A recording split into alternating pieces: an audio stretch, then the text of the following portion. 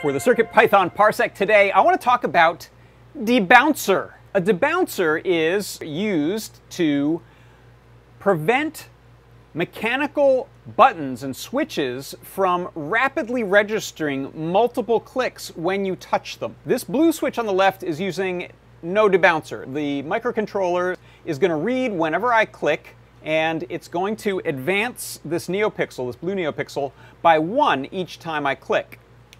And you'll notice I can't click it just once. This yellow button on the right, this one's using the debouncer, so that means I can very nicely and neatly and gently click one at a time through these NeoPixels. It's really hard to get this blue one where I want.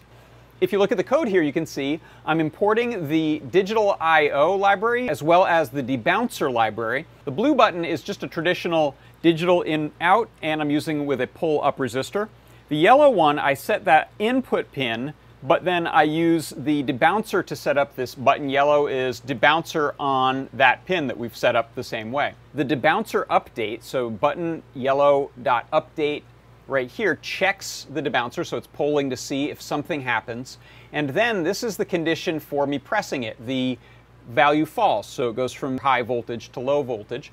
That means I've pressed it. It's a sort of discrete event, so it means we don't get that bouncing, we don't register multiple clicks, and it doesn't matter how long I hold it. When the button goes back up from low to high, it is a separate event, so that means I can also record that. And so that is how you can use the Adafruit debouncer. And that is your CircuitPython Parsec.